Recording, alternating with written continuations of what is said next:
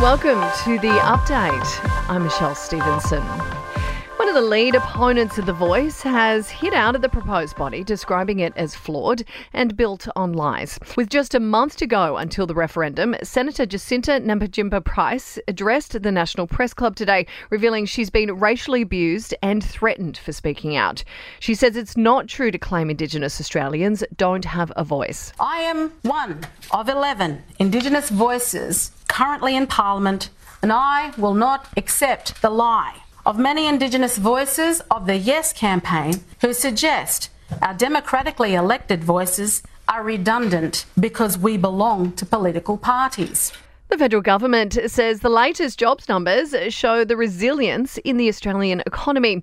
The unemployment rate remains at a 50-year low of 3.7%, with almost 65,000 jobs created over the past month, most of them part-time though. Treasurer Jim Chalmers says more Aussies are still in work than ever before. There have been only 18 times in our history that unemployment's had a 3 in front of it. 15 of those 18 times have been under this Prime Minister and this government. The longest run of unemployment this low on record. This is a stunning outcome. A Senate committee investigating the cancellation of the 2026 Commonwealth Games in Victoria has tabled its interim report. It's made 7 recommendations, including that the federal government intervenes to salvage the Games and stage them here in Australia. Well, major housing legislation has passed Parliament after months of debate. The bill sets up a $10 billion investment fund. The returns will be used to build up to 30,000 new social and affordable homes. And the CSIRO's Outback Telescope has discovered a surprise galaxy 56 million light years from Earth. Sport and entertainment are next.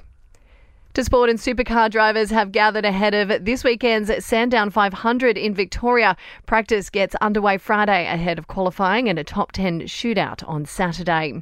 In your entertainment news now, and Hailey and Justin Bieber have celebrated their 5th wedding anniversary in the cutest way. The loved-up pair sharing a pretty sweet social media tribute to each other.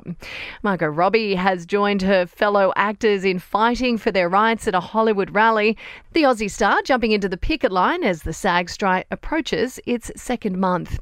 And Liev Schreiber has welcomed his 3rd child. It's his first with girlfriend Taylor Neeson. The actor already has 2 kids with ex-wife Aussie Naomi Watts.